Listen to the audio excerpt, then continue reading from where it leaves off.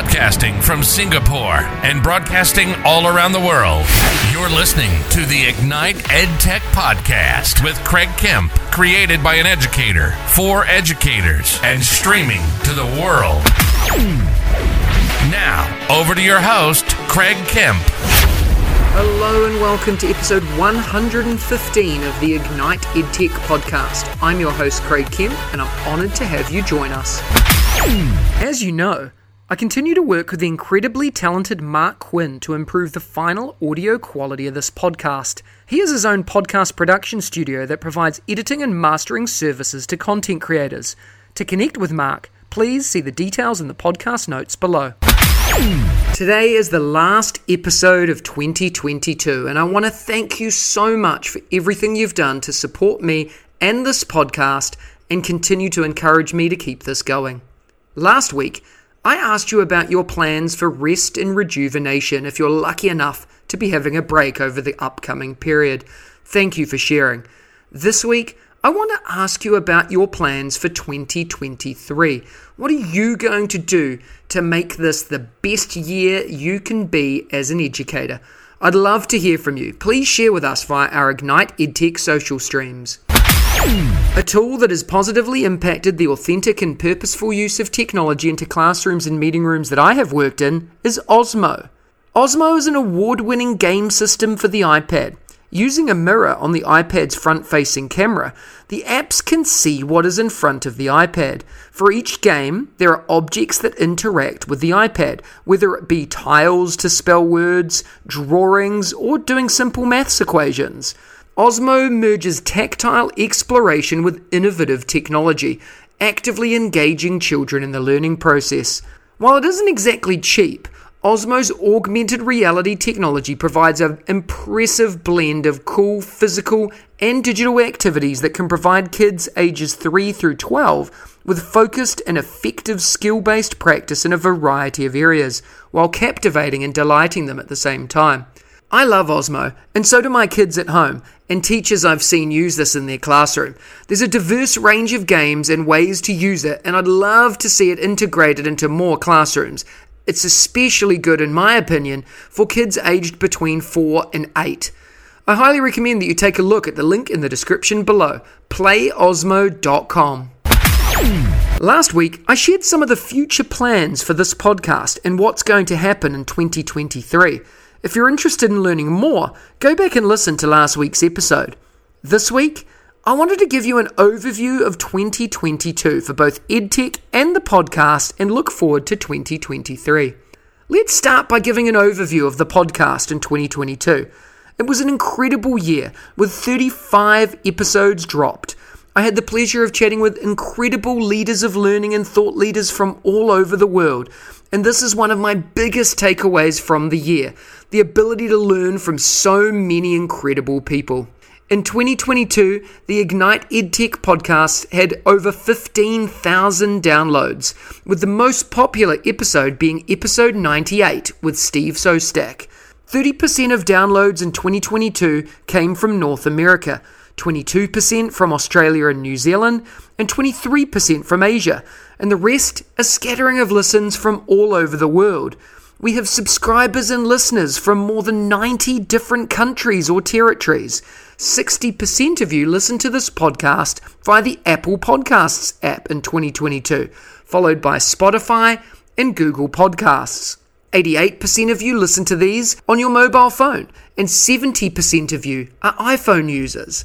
I love data, and I love how that helps inform the next stages of development, both for this podcast and as a teacher in a classroom. I can't thank you enough for the engagement and the reflections you send me every week. I hope to see you back when we relaunch in February 2023 after a well-deserved break. Let's look more broadly now about my learnings in 2022 in the EdTech space. 2022 was an interesting one, as many of us escaped out the back of a crazy few years of COVID, closing doors and stopping access to learning and engagement. While technology added a lot of value over this time, it also caused a lot of unnecessary stress and unnecessary workload. More tech does not equal value add. The biggest takeaway for me is that schools need more time for their own learning, growth, and development, and less tech to overcrowd them. They need solutions that are targeted, meaningful, and impactful so they can focus on the emphasis of growth. In general terms, 2022 saw a huge increase in tech in our schools, with a real interest in going back to basics. Although we took a step back in our advancements and innovations with technology, the areas of interest peeking through were AR and VR integrations, conversations that were starting to appear about the metaverse, an interest in blockchain, NFTs, and data, but mostly getting back to normal and getting kids back in our classrooms. Tools that help us connect and engage with the winners in my books, and we must look forward to 2023 for tools that can help us add value and reduce our tech stack while allowing opportunities for learning, creativity, and growth. Now, looking ahead to 2023, I believe we're going to see a continued rise in engagement in hybrid learning. We all know the positives and negatives of virtual learning and being online. Now it's time to take the best of that to save time and money and combine that with the best of the best in-person and in-house learning too. We'll continue to see a rise in the use and integration of AR, VR, and XR. Metaverse conversations will continue to happen. I think that social media will start to change and adapt and in turn help us in the way we engage both personally and professionally. Schools will continue to look at how to reduce tech stacks, particularly with student-facing technologies, and will look towards hybrid solutions for adult learning, engagement, and data gathering too. We'll look for more all-encompassing solutions in order to save money. I'm really excited about the possibilities of where we're going with all of these things. It's been an incredible 2022, getting back into some pre-COVID ways of thinking, and I know that 2023 will bring us forward as we take the best of being online and the best of pre-COVID norms in order to thrive and develop and truly change education for the better. To learn more, please connect and follow on your social channel of choice, and don't hesitate to reach out with your thoughts and ideas. Every week, I bring you a short interview with some of my edu heroes, an engaging learning experience with someone who makes a difference in education every day, with a particular focus or angle towards educational technology. This week, I had the pleasure of chatting with Jason Lane. Let's have a listen to the chat. Today, I have the honour of speaking with Jason Lane. Jason is the Director of E-Learning at Villanova College in Queensland, Australia. He's an MIE expert, Minecraft EDU global mentor, and an Adobe education leader, and is passionate about esports. Jason, it's an absolute pleasure to have you on the show today. Are you ready to talk about education and technology integration? Absolutely, and thank you for having me here today. This is great. A real honour as well. No, an absolute pleasure, mate. Let's go. Why don't you start by telling us a little bit about your current role and what inspires you to do what you do? Sure. So I'm the Director of E-Learning at Villanova College, and we are a boys' school in inner city Brisbane, if you know Brisbane. A key part in my role is integrating technology across all years of our teaching and learning program. I suppose the fun part of that is myself getting the chance to explore, follow and test trends in education technology. So I do like looking at what's out there and looking at how other schools are implementing and I suppose grappling with different trends in technology and how they're finding their place in their schools. So I do enjoy working in that space as well. In addition, I look at ways that we can improve efficiency and collaboration in schools. Schools are very busy places and they, of course, continue to become busier over time. And there's great ways that I think we can leverage technology to build better practices and better ways of working over time. Finally, I also support students. And so if we're bringing in technology into our school spaces, we need to know that the students have the tools to be successful using those programs and platforms as well. So that's a key part too, just making sure that our students are supported so that they have the capacity to engage in teaching and learning using education technology too. Yeah, really cool. And a nice reflective piece on what it means to be transformational in a school, I think, and you're sort of ticking all the right boxes there, Jason. I'm curious to dive into a little bit more about your work. What does an average day in your shoes look like, and how do you support teachers in their journey? Well, first and foremost, I am a classroom teacher. So I start and I finish my day in a classroom with students. And I think that's really integral in this role. I think you need to you need to walk the walk with your teachers. You can't just talk about great tools and promote what's out there. I think you need to be in the classroom with teachers experiencing what they experience. And so that's a large part of how I support teachers, by acknowledging and celebrating that I am a teacher first. And so I support the teachers in our school. We've got quite a large group of teachers across our 3 sub-schools, and I meet them where they are. I recognise that everyone is in a different stage of their education technology journey. We've got teachers who are new to the career, that even come from other workplaces and industries, and they bring a wealth of knowledge outside of education, and I think their input's fantastic as well, and we've got to acknowledge and work with them as they come into a different workspace. So I try to build their capacity and confidence by knowing where they are and knowing what their immediate needs are.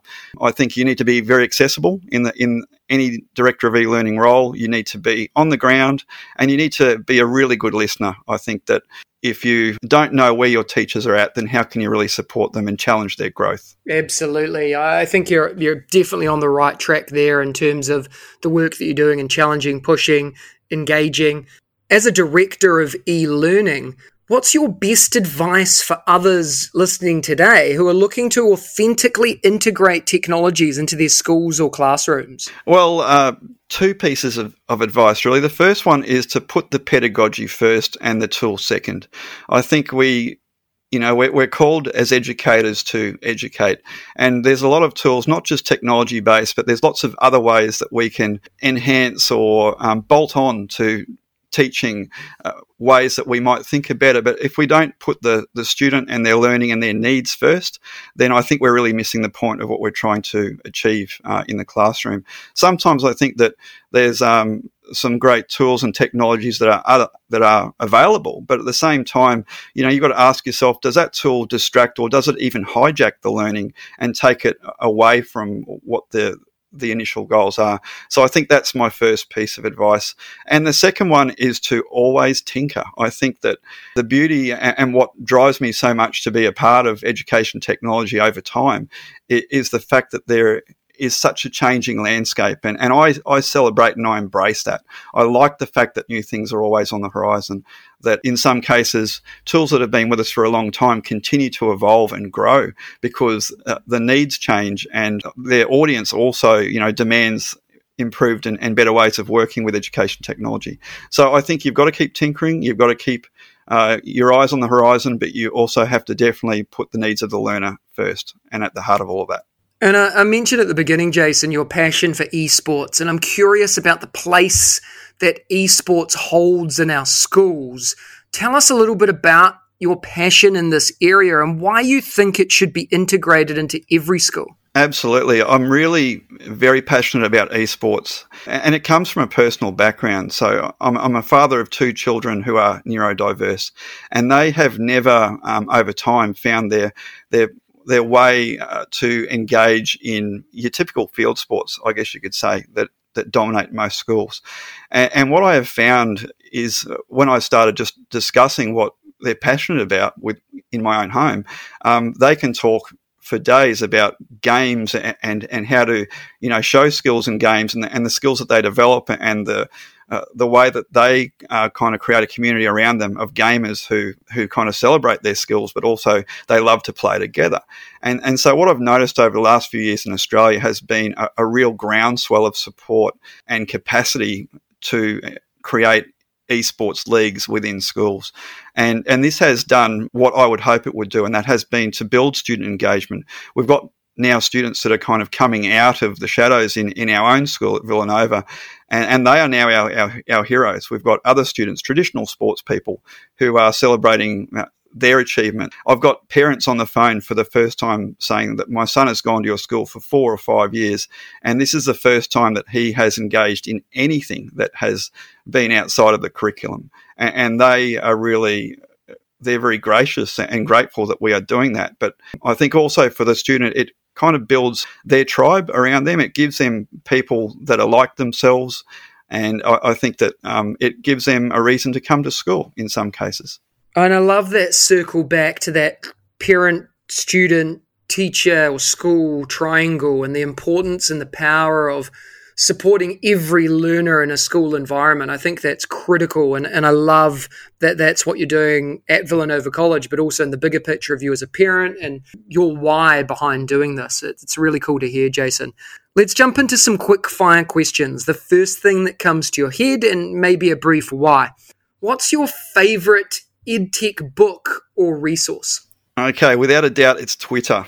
Twitter keeps my finger on the pulse, and I just love the EdTech support, the networking, how progressive it is. There's a lot to filter out, but I think it's a great place to be following education technology. Yeah, I couldn't agree more. One of the recent tweets, and this is how we got connected on Twitter, and most of my connections are, and I love it, was all around Elon Musk and people feeling like they need to get off the Twitter bandwagon and get off. I said, no, don't leave. We've built this amazing community, incredible people. It's now more than ever that we need to come together and keep things going. So fantastic shout out. Absolutely. I couldn't agree more. What's your go-to EdTech tool that the listeners need to try? Okay, without a doubt, I'm going to call out Adobe Aero. It's a great tool that runs on mobile devices, and it's a way for you to kind of create augmented reality experiences. And it's kind of become something that I have become more and more passionate about over time. It's a way to really embrace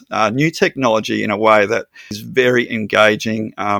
It's a new way to kind of create a different kind of reality in education. I'm all for it. So you must give Adobe Aero a try. Really cool. We'll make sure the links to everything you're sharing are in the podcast notes as well, Jason. What's one daily habit or practice that helps you enjoy, progress, and succeed in your career? For me, it's drawing and playing music. So I think that drawing and playing music are they're creative outlets, but at the same time, they're also they keep you in the moment and they keep you grounded. So I'm a deep thinker, and sometimes I overthink a lot of things. And so I find for me, drawing and playing music, you have to be in the moment, and it's important to do that. Jason, you've shared so many pieces of wisdom and knowledge here with us today, and I know the listeners are going to want to follow and connect with you. What's the best way for them to do that?